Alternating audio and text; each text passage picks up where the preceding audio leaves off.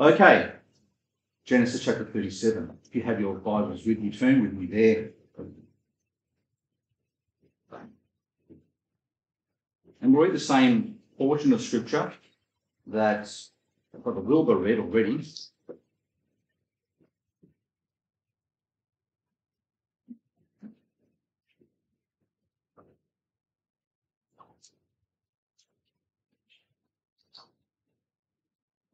Genesis chapter 37, verse 1.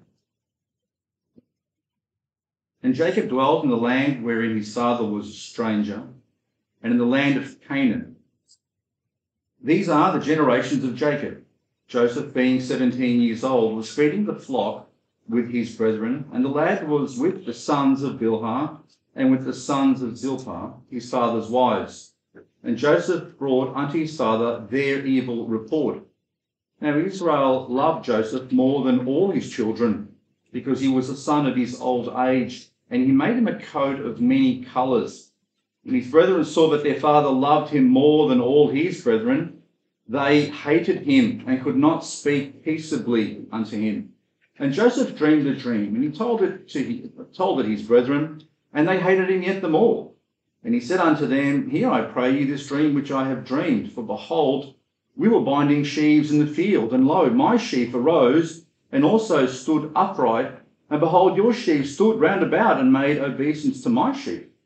And his brethren said unto him, Shalt thou indeed reign over us? Or shalt thou indeed have dominion over us? And they hated him yet the more for his dreams and for his words. And he dreamed yet another dream, told his brethren, and said, Behold, I have dreamed a dream more. And behold, the sun and the moon and the 11 stars made obeisance to me. And he told it to his father and to his brethren. And his father rebuked him and said unto him, What is this dream that thou hast dreamed? Shall I and thy mother and thy brethren indeed come to bow down ourselves to thee to the earth? And his brethren envied him, but his father observed the same. And just finish it there. Let's go to the Lord in prayer. Father in heaven, we thank you once again for this precious time that we can look into your word, and we do thank you for it. We thank you that from it we gain the knowledge of you, that our faith is increased, that our understanding is opened, and through it your Holy Spirit teaches us your ways. Father, we pray for that work to happen today, that our hearts would be open to your truth, that you would open our eyes to what you would have us to learn, and that truth may sink down deep into our hearts, that it might form roots and it might bear fruit in time, that it might glorify you. We thank you for this time, for this place, and for your word, and I ask that you would hide me behind your cross as I seek to be a blessing to my brothers and sisters here. In Jesus' name I pray. Amen. Most of the world's attention is turned to one particular place in the world today. If you haven't already realised and you haven't had your TV on or any other type of media on, there's a war raging in Ukraine. And as this war rages in Ukraine, and thousands of lives are lost and on both sides, and thousands upon thousands of homes are being destroyed, and politicians rage, and people argue about reasons why, and for and against, and the history books are being written.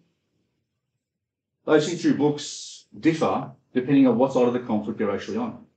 So if you're an historian in Russia, you might be writing a particular narrative that is a bit different to the historian in Ukraine. And if you're outside of those two regions, but you're aligned slightly with one or the other, you may tell a different story depending on where you stand.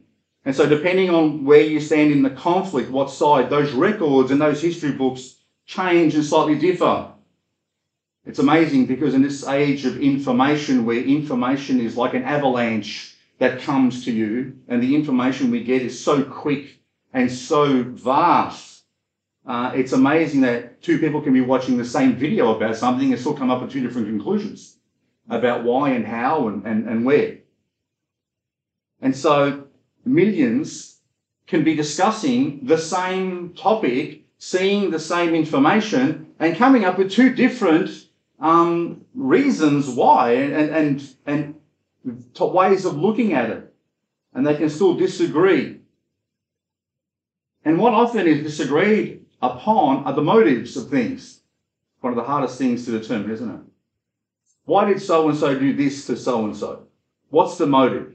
And when people try to analyse people's motives about what they do, and I'm not just speaking about the Ukraine, but in everything in life, we love to think that we can actually gauge people's motives by the actions, by what they did. That's a pretty hard thing to do. But yet, people in this world have become experts at working out motives. Everyone has a particular a thing that they believe about one thing or another. In fact, about pretty much everything in life. But if you haven't understood a particular principle, it's that information itself is not necessarily the truth, is it?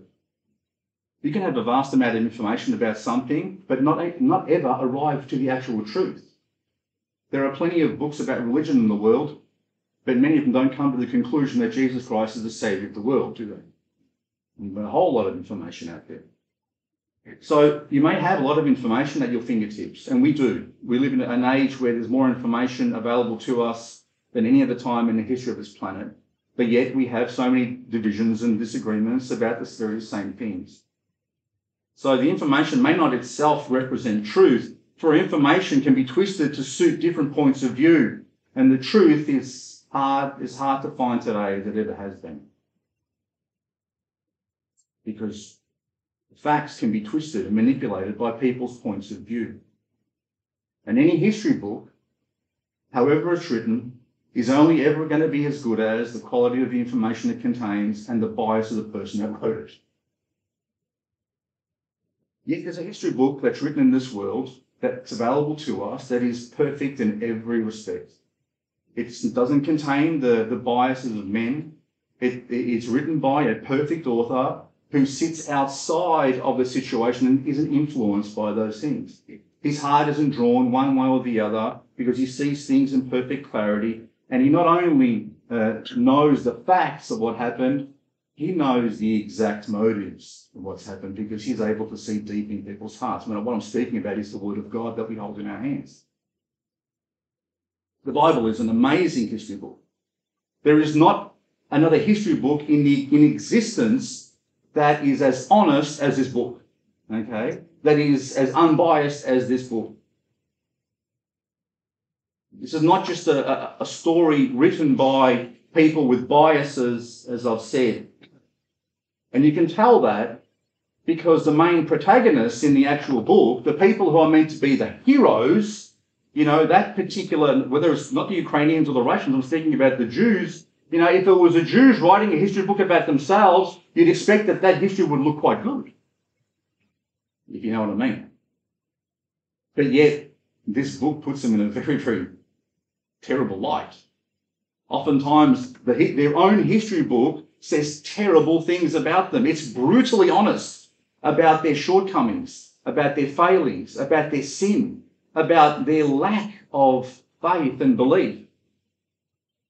And that's one of the main reasons you can look at this book and say it's true, because the people who wrote it, and it's written by Jews, okay, from the beginning to the end, from Moses to John, they were all Jews, okay, yet they were written with a fashion that is brutally honest about their own shortcomings.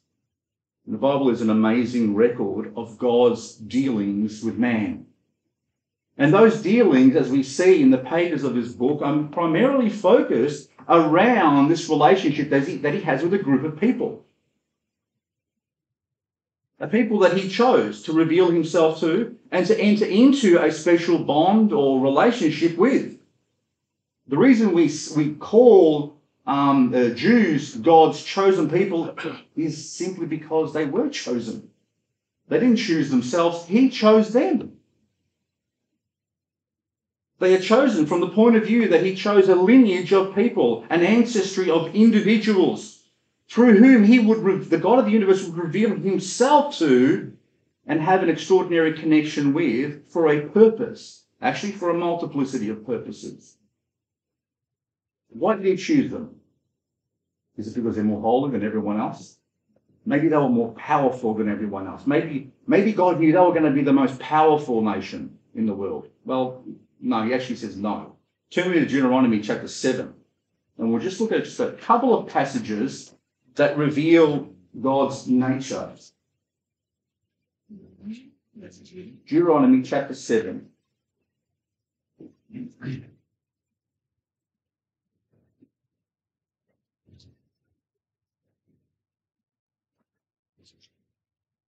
So in this passage, God had saved Israel out of Egypt, and he answers to them specifically why he chose them, or actually why he didn't choose them, or the reason that he chose them was not.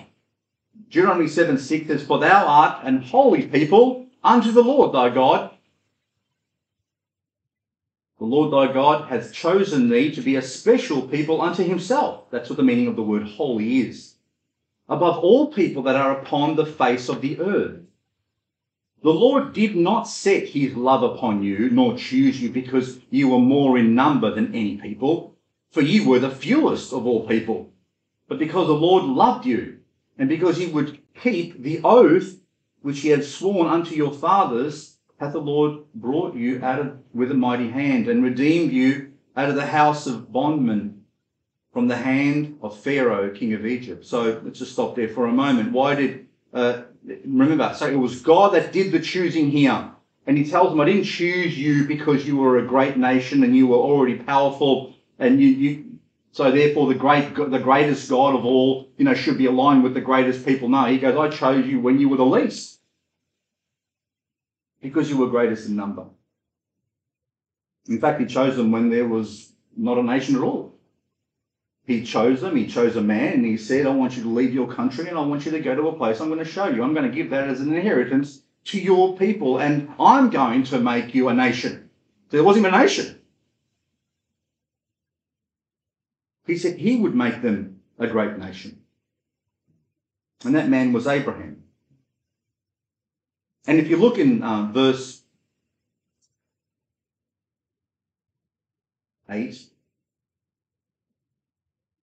it says he chose them and he saved them because he wanted to keep an oath that he'd made.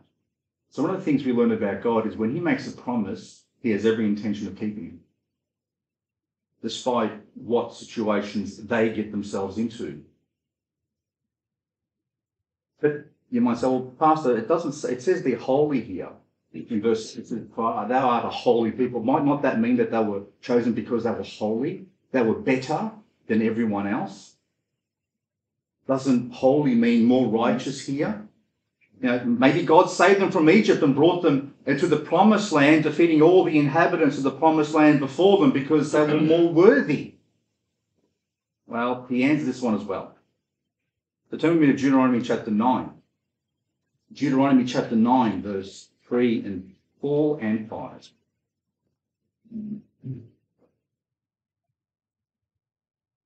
Deuteronomy 9:3 says, "Understand therefore this day," so they're about to enter the promised land, "that the Lord thy God is he which goeth over before thee.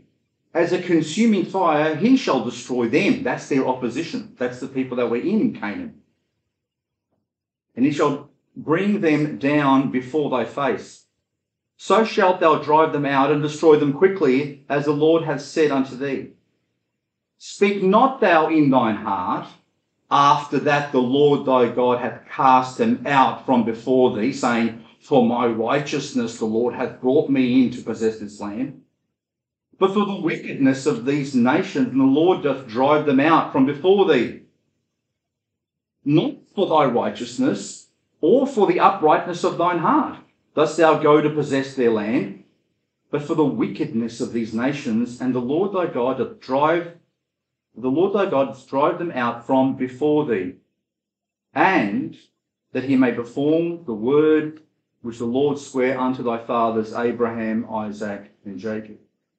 It wasn't Israel's righteousness or their uprightness that God says was the reason he was going to drive out all these other peoples from Canaan. In fact, he said that it was their evil more than anything that was good about you, because their evil and their depravity had gone down to such a depth that they were sacrificing their children to their gods, that they were doing things which were abominable in God's sight. And when a nation, it seems, and when a people, and this is God has done this to the entire world at one stage, he destroys something in order to build it back up. When it gets to a stage where the sins reach the doors of heaven. And the people of Canaan were in that situation. Their sin was so grievous that God said, I have to clear them out. But it formed part of a promise that he had made to Abraham, Isaac, and Jacob that he was going to give them this land anyway. But in the time that they were away from that land, the Canaanites had grown, multiplied, their religion and their faith had become more and more depraved. And God says, now's the time to clear them out.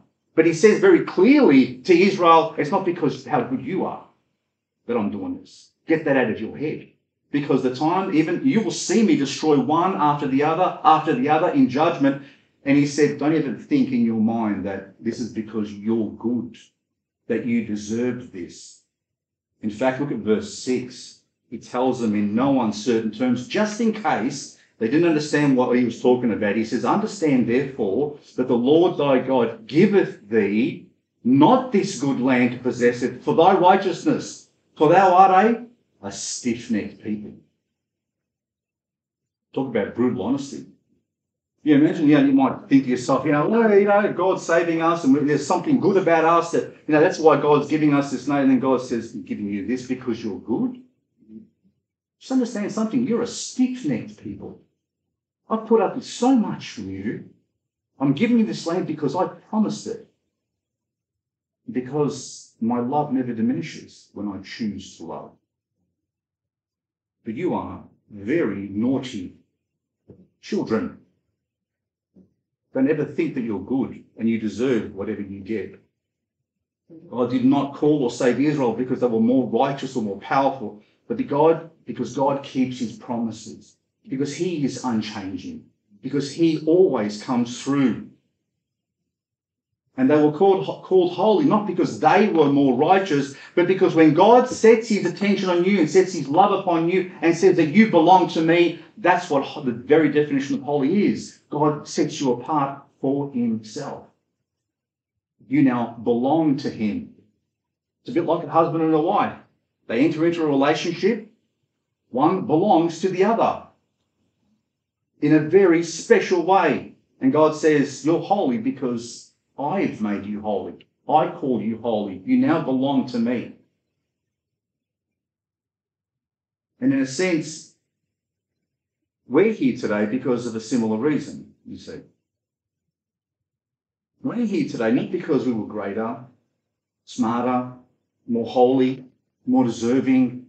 There was nothing upright in us that righteous that we can sit here and say, oh, look, we're so much better than those people out there. And God is saying to us this morning, don't get it in your head that you've got what you have because you are somehow better.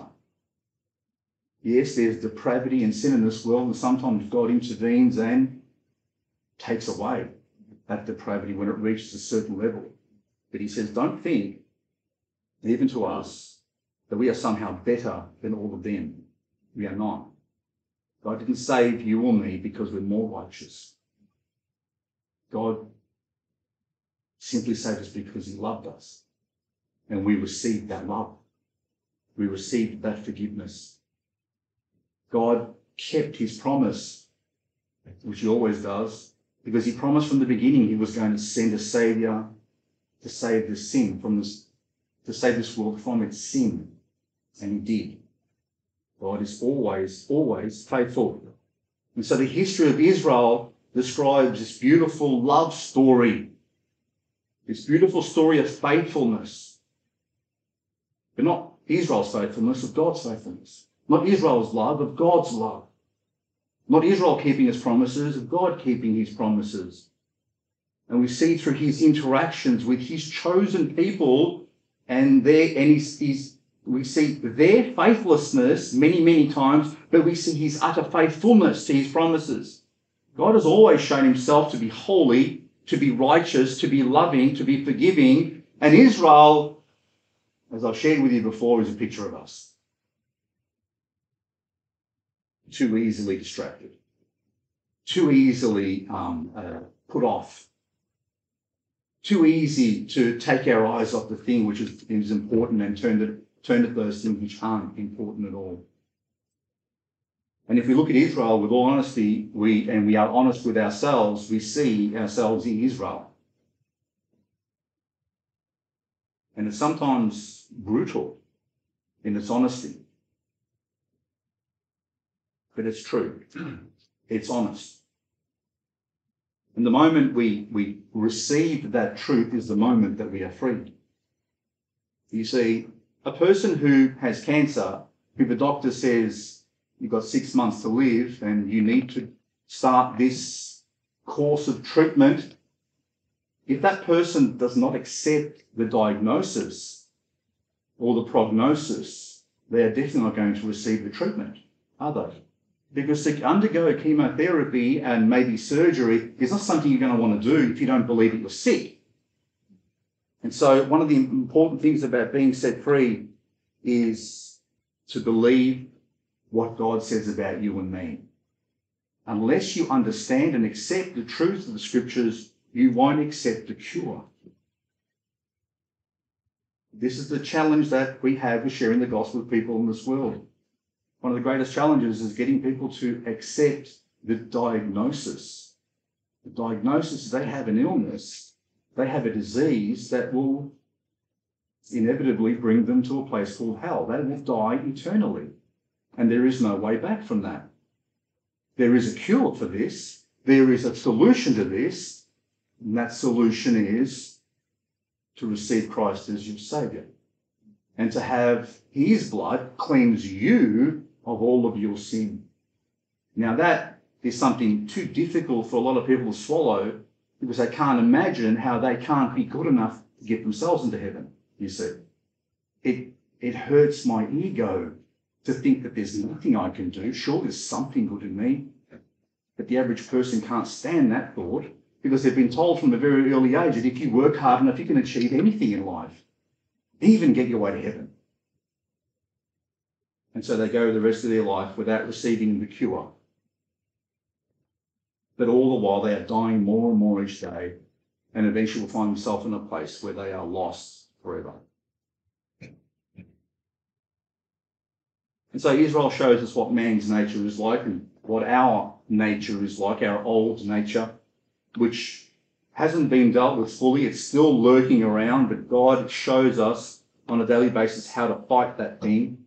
But sometimes within Israel rose people who show us what God is able and willing to do if they will just believe and if they're honest.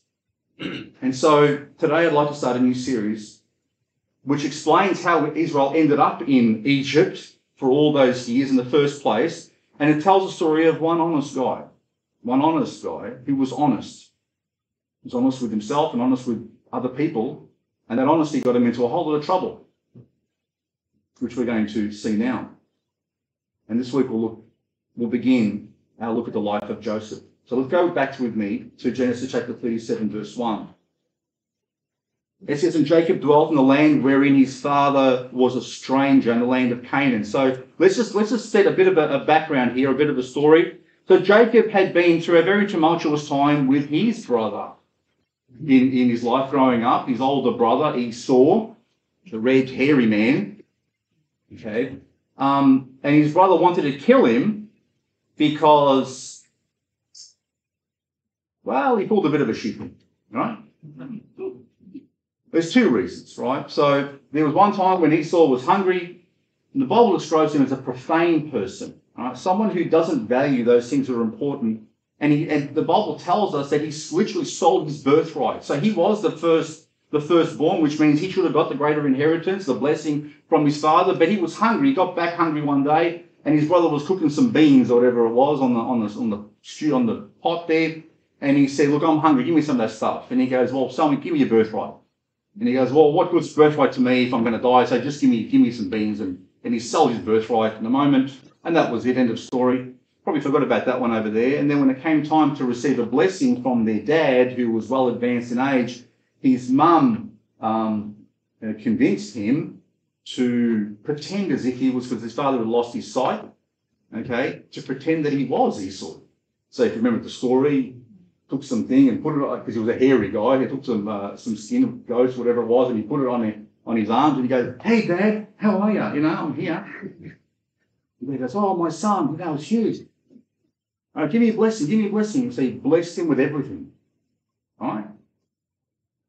And then when Esau finally got to his dad, he goes, "What are you talking about? I gave you a blessing already." And he goes, "No, that wasn't me." And then the Bible says that he cried and he wanted to kill his brother. And so Genesis 27 verse 41 says, "And Esau hated Jacob because of the blessing wherewith his father blessed him. And Esau said in his heart, the days of mourning for my father are at hand. Then will I slay my brother Jacob." So what we see throughout Scripture is often, starting with Cain and Abel. Sometimes families are a pretty messy place to grow up in. Okay? With brother wanting to kill brother. So Jacob sort of grew up with a love-hate, not knowing, scared of his brother. There was one time when he thought, "No, they're gonna get us now." He thought it was all over. His brother didn't kill him at the end. They ended up separating, and Esau ended up living in what was called Edom, and his descendants, so their descendants were the Edomites. It caused a lot of problem down the track as well. And Jacob ended up living in Canaan. Okay, so the land that God had promised to Abraham and his father Isaac. But this wasn't his ancestral home. You see, there was still Canaanites living in that area, and so it says he was a stranger there. So it's like living in a foreign country, trying to establish yourself, but not quite. Do you understand what I'm saying? Like, you don't have all your people around you. You're all speaking the same language. You all have the same religion. This wasn't happening here. So he's in a place that he's really still a stranger and trying to get some roots down into the actual land. And it says that he lived as a stranger in that land. But he was living in the place that God had called them to live. And so,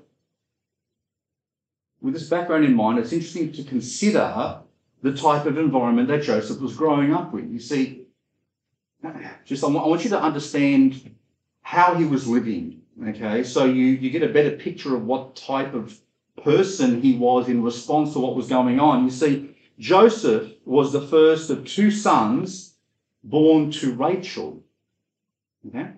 And so he was Jacob's 12th son, okay? He was Jacob's 12th child, because Benjamin came after him. He was Jacob's 12th child and 11th son, So if you recall, Jacob had first fallen in love with Rachel, and he wanted to marry her, but her dad came up with this other conniving sort of trick where he went into the bride chamber, whatever it was, after the wedding ceremony, and it was Leah instead of Rachel.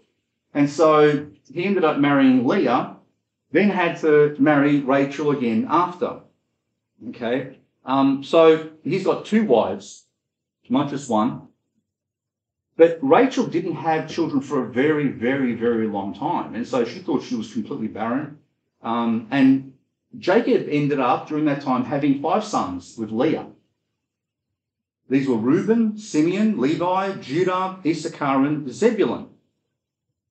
And now, what ended up happening is that it's a bit like Sarah. The story of Sarah, how she gave her handmaid to Abraham. Well, this must have been some sort of a thing that they did in those days. And so Rachel gave her handmaid to Jacob, and he has 2 children with her. Their name was Bilhah. He has 2 children, Dan and Naphtali, with her. And so Bilhah had been given to Jacob by Rachel because she wasn't having any children with him. So she thought, I might as well give him my servant so she can have his children. And then after the 4th child, Leah stopped having children. And she thought, if you can do that. So she gave her handmaid Zilpah to Jacob. And then Jacob ended up having Gad and Asher with her. But then Rachel starts having children. And his 11th son, Joseph, was born to her, and then the 12th was Benjamin. So by the time that he was 17 years of age, consider something for a moment. Joseph is living with 10 half-brothers with 4 different mothers. You're all thinking about, I know how complicated my family is. You can imagine growing up in that type of family. I'll let you imagine for a moment what it would have been like growing up in that family. And now we have a situation where he's the youngest adult, okay? Benjamin was not yet 17 years old anyway, he was a lot younger. And you have like this band of 11 brothers, and then the other 10 know that this youngest one is the favourite. He's the favourite one. Look at the way Dad treats him. And now, they were a rich family, by the way. They were very wealthy. They had hundreds of sheep, possibly thousands, cattle, camels, hundreds of servants that lived with them. And so they weren't a poor family. They were quite a wealthy family. They did know the Lord, and they loved the Lord, but with many respects, the family was dysfunctional. With many respects, there wasn't love among them. There was too much division going on in the background.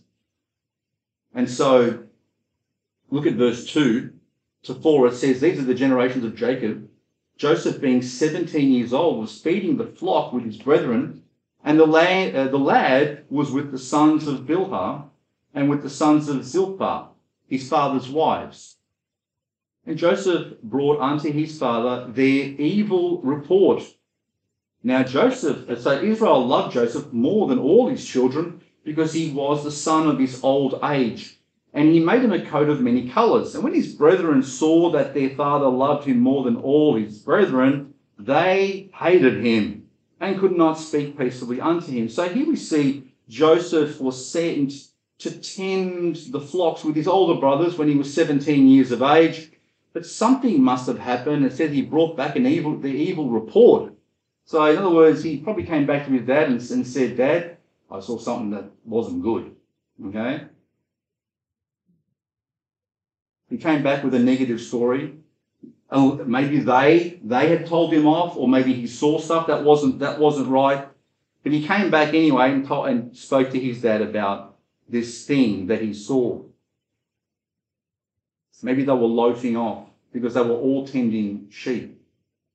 Either way, he dobbed them in. He went back to his dad and dobbed them in about one thing or another, revealing something about the relationship that he had with his dad. I think he loved his dad and wanted to tell him everything that he saw, even though the other guys might have sort of held back some stuff from him. And we'll see a bit more about what they're like and what their nature was like later on as well. They weren't just conniving, but they held back stuff from their own dad. And we'll see that happening even more. But he was honest to the point that it was actually detrimental to him as well. You see, he spoke whatever he saw, he just let it out. He didn't hide things that he thought might hurt his dad or hurt other people. This character, I think, would have endeared him to his father.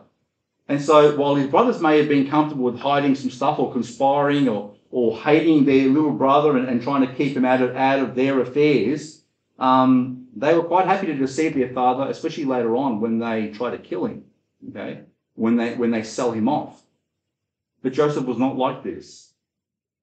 There was no doubt that what Joseph told his father was true, but the result of revealing that truth would have brought more retribution to him.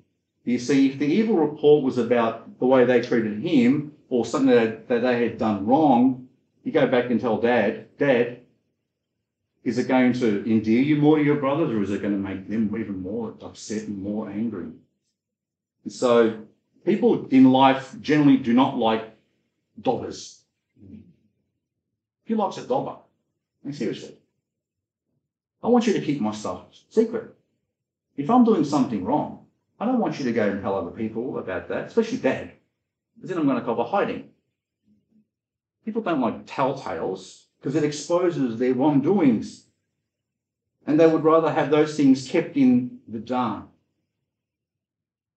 And some people in this world dob in other people or tell on other people or go around spreading gossip about other people. Why? Make themselves get ahead in life.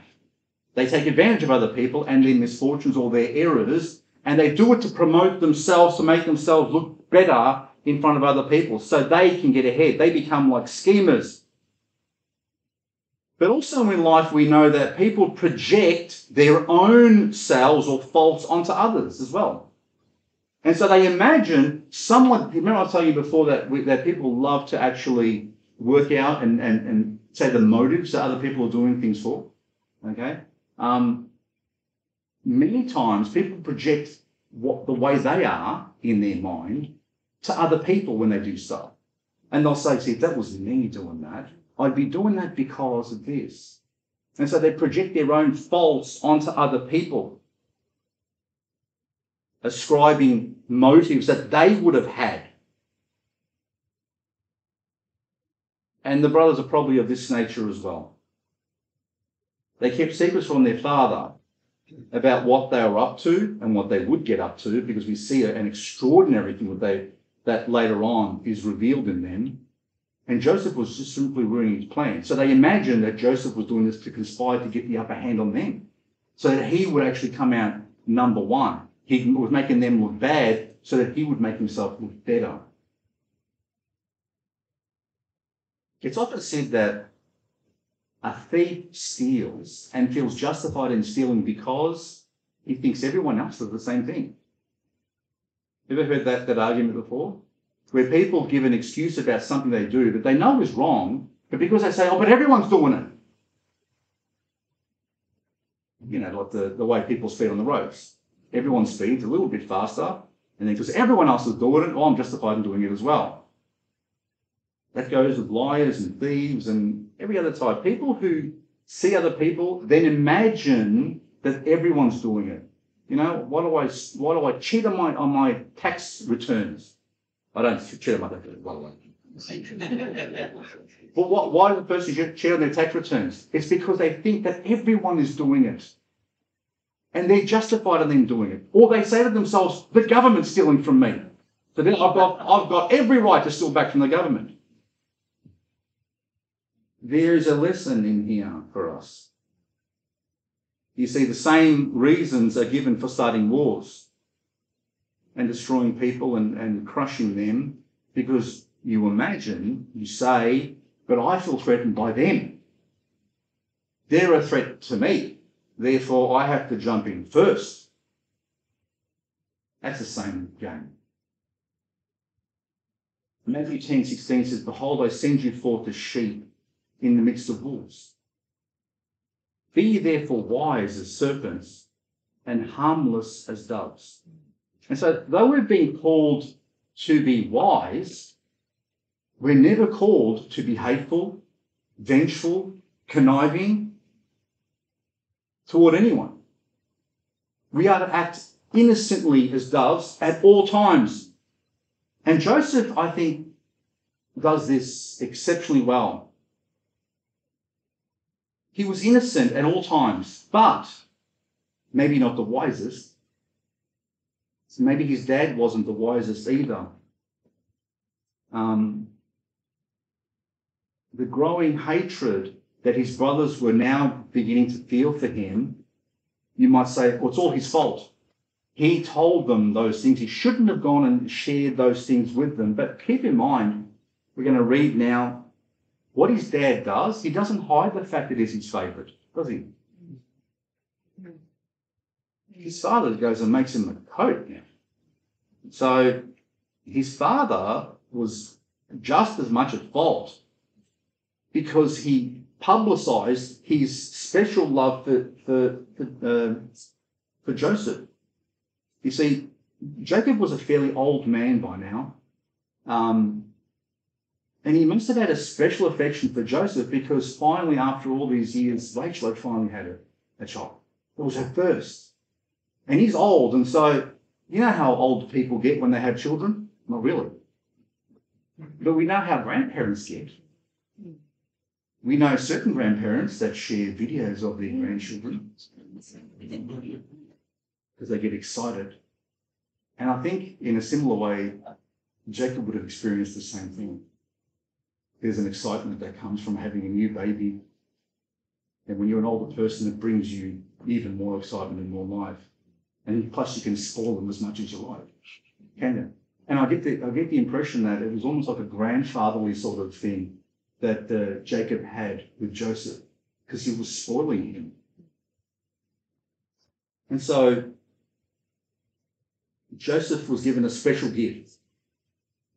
And indeed was an unexpected blessing, because Joseph was an unexpected blessing at that age. So Joseph was made and given a multicolored coat by his dad. Yeah? That showed him how much he loved him. And can you imagine if you were Joseph? You'd put that coat on, you'd be walking around, have a look at this, have a look at the stitching here, look at the different colours coming here. You'd be wrapped to demonstrate the love that your father had for you. It would have been wonderful. No one else has got a coat like this, and this shows how much my dad loves me. And so you wear it as a display of your dad's. Every time you put it on, it's like displaying, reminding you of how much your dad loves you. But talk about putting a bullseye on your son's back, making him a target. It's like telling someone put a high-vis vest on, a high-vis vest on or jacket on that glows in the dark, and then say, go and approach those soldiers over there. You're a Ukrainian soldier. They could see him coming a mile away.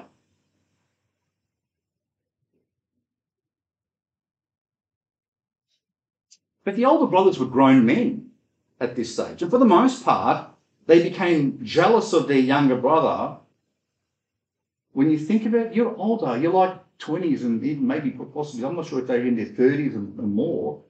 Come on, you've got your own life to live, and now you're getting jealous about how dad's treating a 17-year-old. You know what I mean?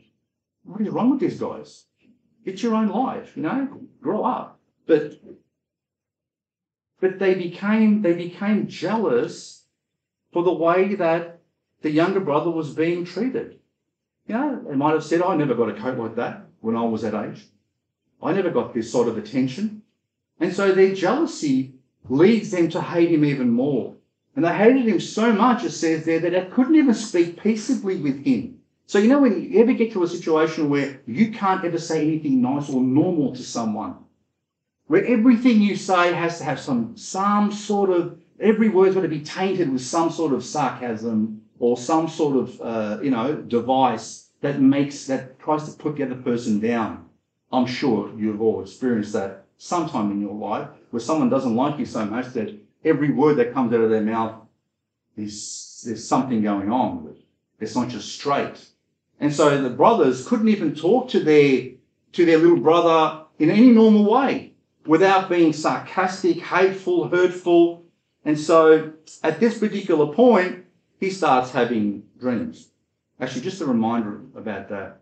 When you get to a point where you can't say something nice to someone, or where you're saying sarcastic things about them either to their face or to other people, be careful, because the roots of hatred grow very quickly and the fruits of it are long-lasting.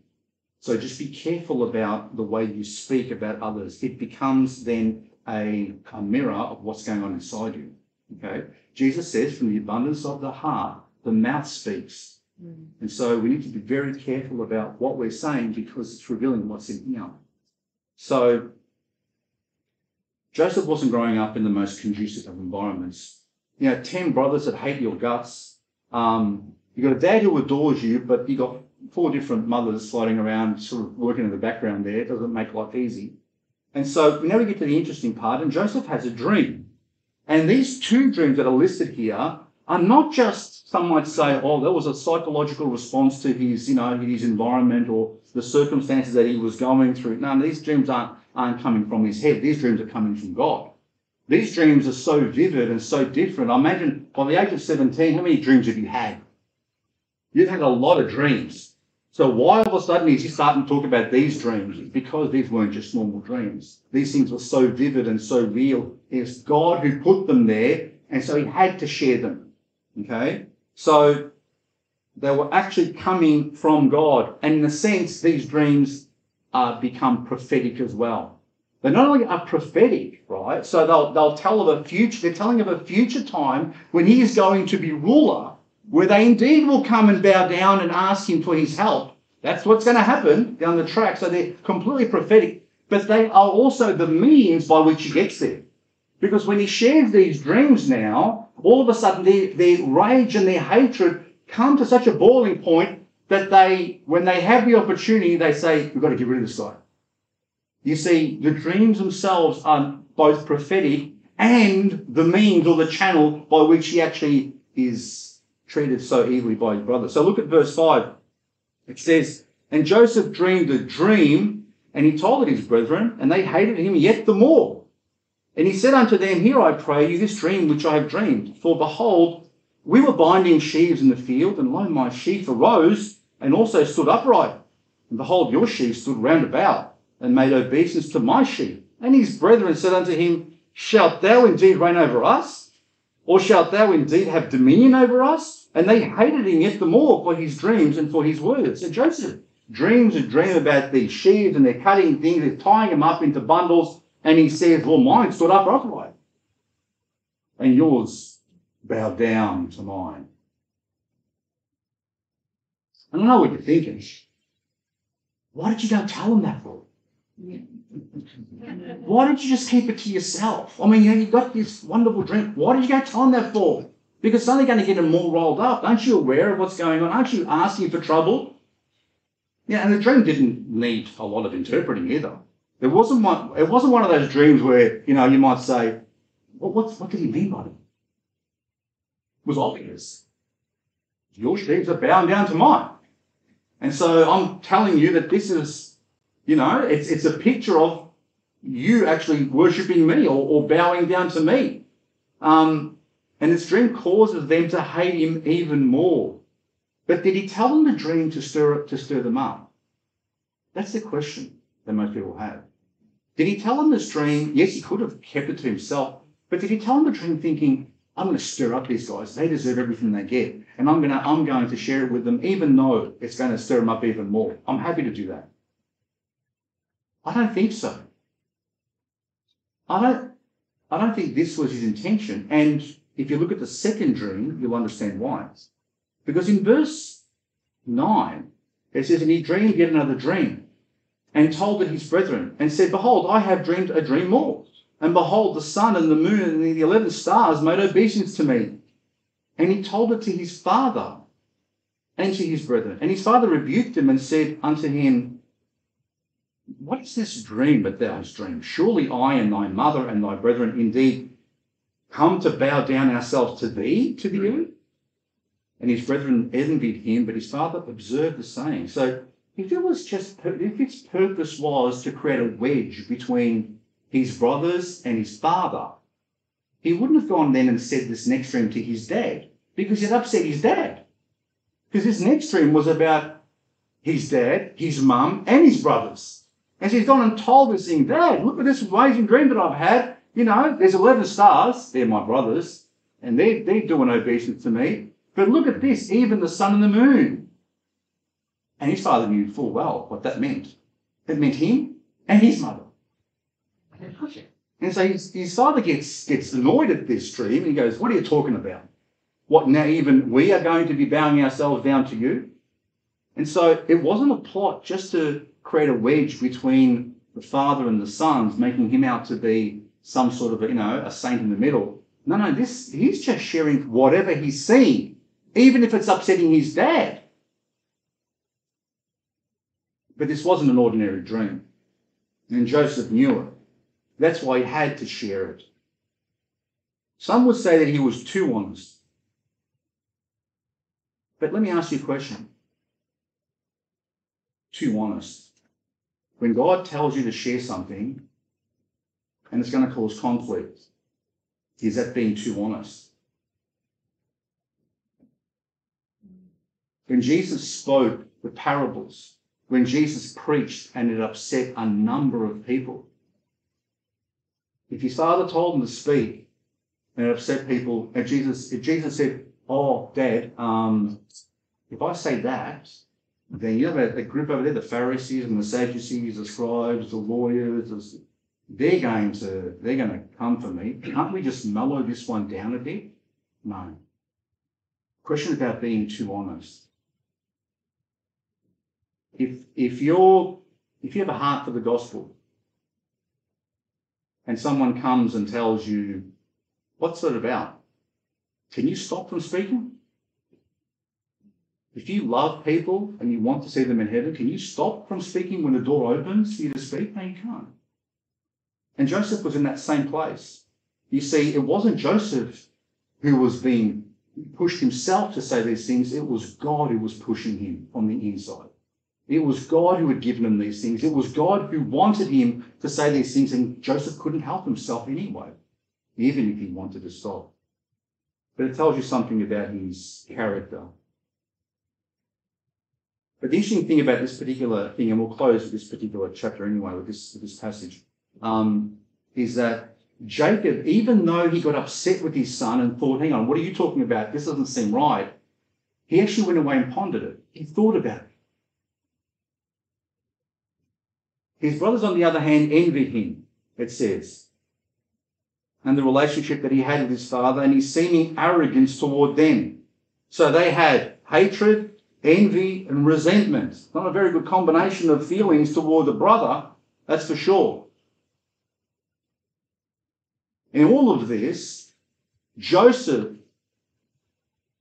may have been wrong or insensitive about the way he openly treated Jacob might have been sensitive about the way he treated Joseph. Joseph may have been insensitive about the way he shared those things. But there's something about the difference between them and Joseph's brothers, in that neither Jacob nor Joseph, with their words or actions, did it with vindictiveness, malice, hatred, envy, or jealousy.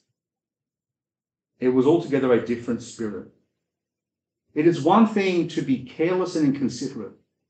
Okay? We all fall into this fault. I know I fail people many, many, many times. They might expect me to do something or to say something at the right time so there's an expectation that we have of each other, right? To do certain things, to behave a certain way. And sometimes we let each other down. We all do it.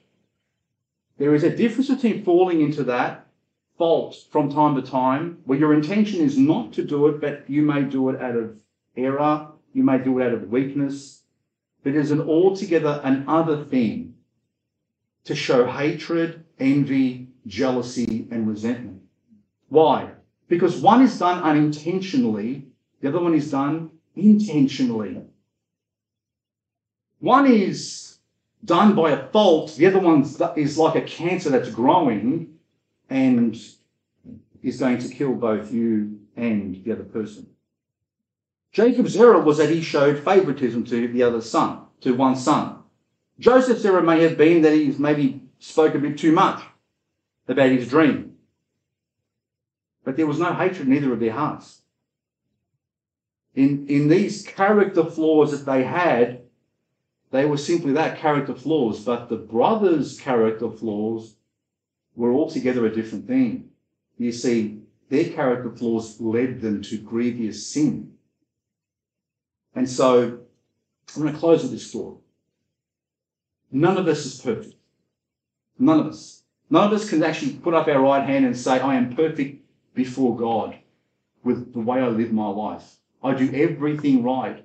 I consider everyone. Whenever someone's sick, I'm the first one making the phone call. I go out of my way to help everyone else. I'm always considerate with the way I speak to people. I always say the right thing at the right time. I am always caring, always loving, always patient, always merciful. I am humble at all times. I never make an error."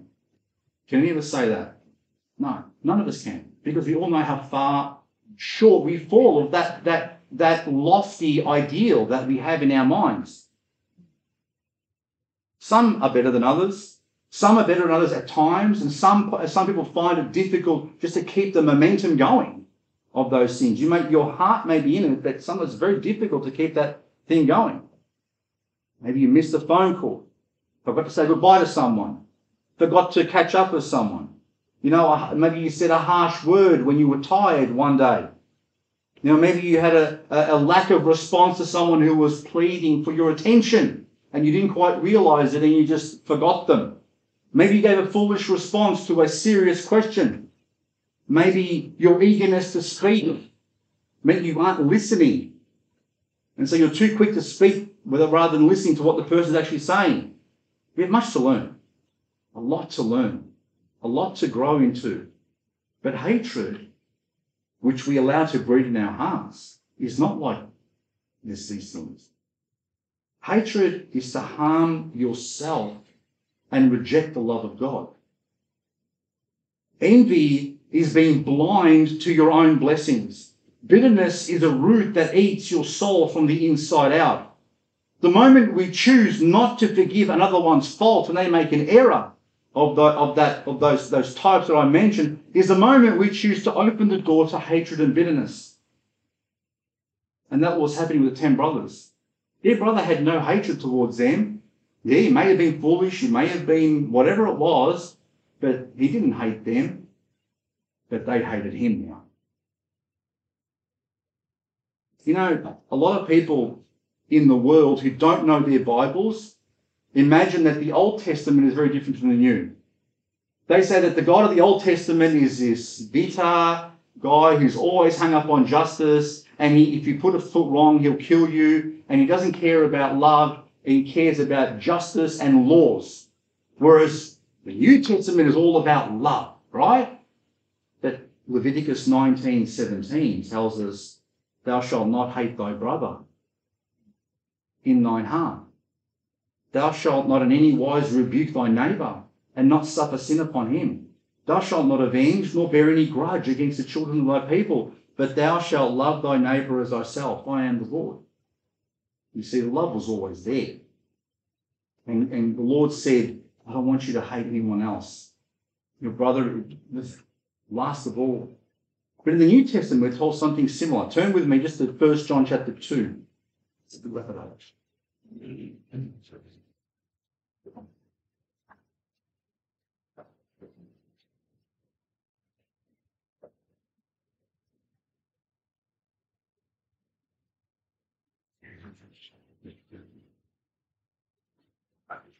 1 John chapter 2, verse 10.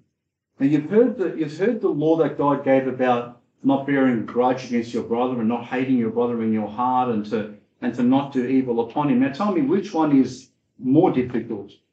The Levitical law or this one you're going to hear from John? 1 John chapter 2, verse 10 says, "He that loveth his brother abideth in the light, and there is none occasion of stumbling in him. But he that hateth his brother is in darkness, and walketh in darkness, and knoweth not whither he goeth, because that darkness has blinded his eyes. We know that we have passed from death unto life, because we love the brethren. He that loveth not his brother abideth in death. Whosoever hateth his brother is a murderer, and you know that no murderer hath eternal life abiding in him." Which is harsher? Which seems to be more difficult? One tells you that you're a murderer if you hate your brother. One tells you that you're walking in darkness if you hate your brother. And we'll see the culmination of this hatred that these brothers have for their little brother next week when they seek and have this desire to murder him. So let me close with this thought. If you harbour bitterness toward anyone, there's no better time to begin actively loving that person. Do the opposite of what your old nature tells you to do. In forgiving them, you will free yourself and them also. And be truthful. Be honest. with people. Be honest with yourself first of all, because the scriptures tell us that the heart is deceitful above all things, and the one it deceives the most is ourselves. But praise God, we have the Word of God, which is like a mirror for us, and it reveals to us what we're like.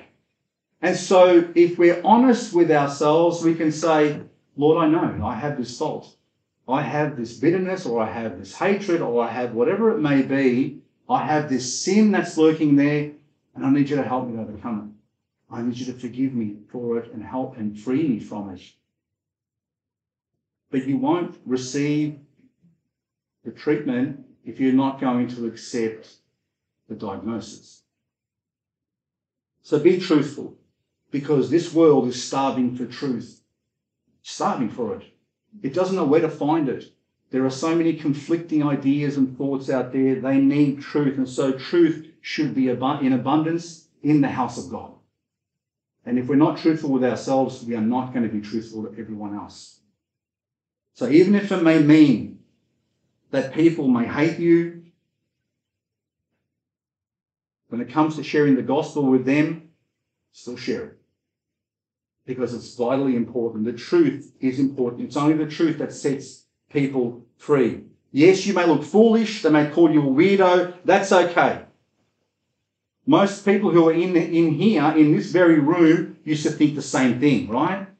Used to think that these people are weirdos. These people are strange, or they're stupid, or they're foolish, and now you're finding yourself sitting in this seat. So praise God for that. Don't give up on them. Because God didn't give up on you, and he'll never give up on you. And so remember that. And I'm not saying ever be disrespectful or be hurtful. You got to speak the truth with wisdom and with love. But we are to speak nonetheless, even if it brings retribution and hatred towards us. Because in that, God will reveal his love. God bless you.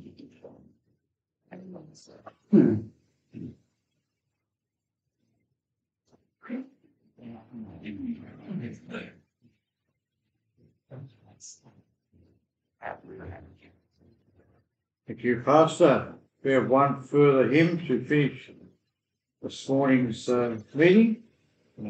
Number 298, 298. God leads us along in shady green pastures, so rich and so sweet. 298. Please stand with me as we sing this. We're going to sing 1, 2, and 4. 1, 2, and 4 on 298 on the first verse together in shady green. Singing together. Pastures so and so sweet. Jesus, picture of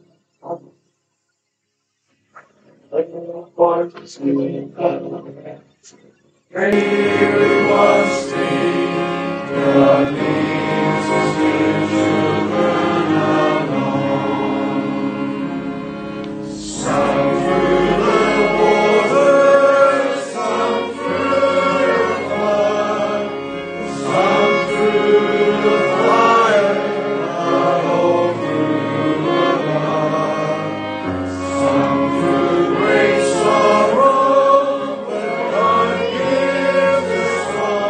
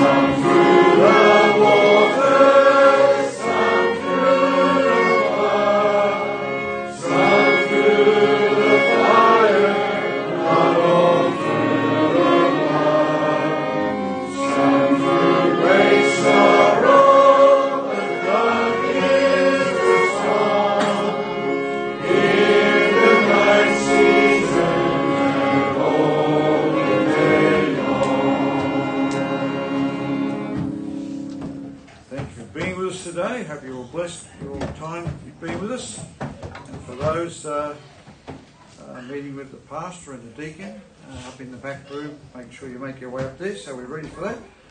And the rest of you, or maybe the choir, are they meeting? I don't know. Choir. Anyway, the other rest can have a cup of tea or a cup of coffee and some fellowship together. Good to have you with us today. Good number, and keep praying for one another that we'll be protected during the week, that our lives will be showing the Lord Jesus through our life as we go about our business. Bless us now as we pray to be dismissed this time. Let's pray. Heavenly Father, we thank you for your rich blessings to us. We thank you for the family we have here, the opportunity to come as a group at Faith Baptist Church. We thank you, Lord, the way you're leading us through this situation. For the many times we've been through trouble during the last couple of years, we pray, dear Lord, you would continue to uphold us, give us strength as we live in this world. Give us opportunity, Lord, to share our faith with you and our love for you with those we meet with, whether it's at school or at work, family, whatever it might be. Bless us, dear Lord. Thank you now for this opportunity to have fellowship together, and that you would bless us through this week as it approaches us. We pray all these things in your name with thanksgiving. Amen. Amen. Dismissed. Thank you.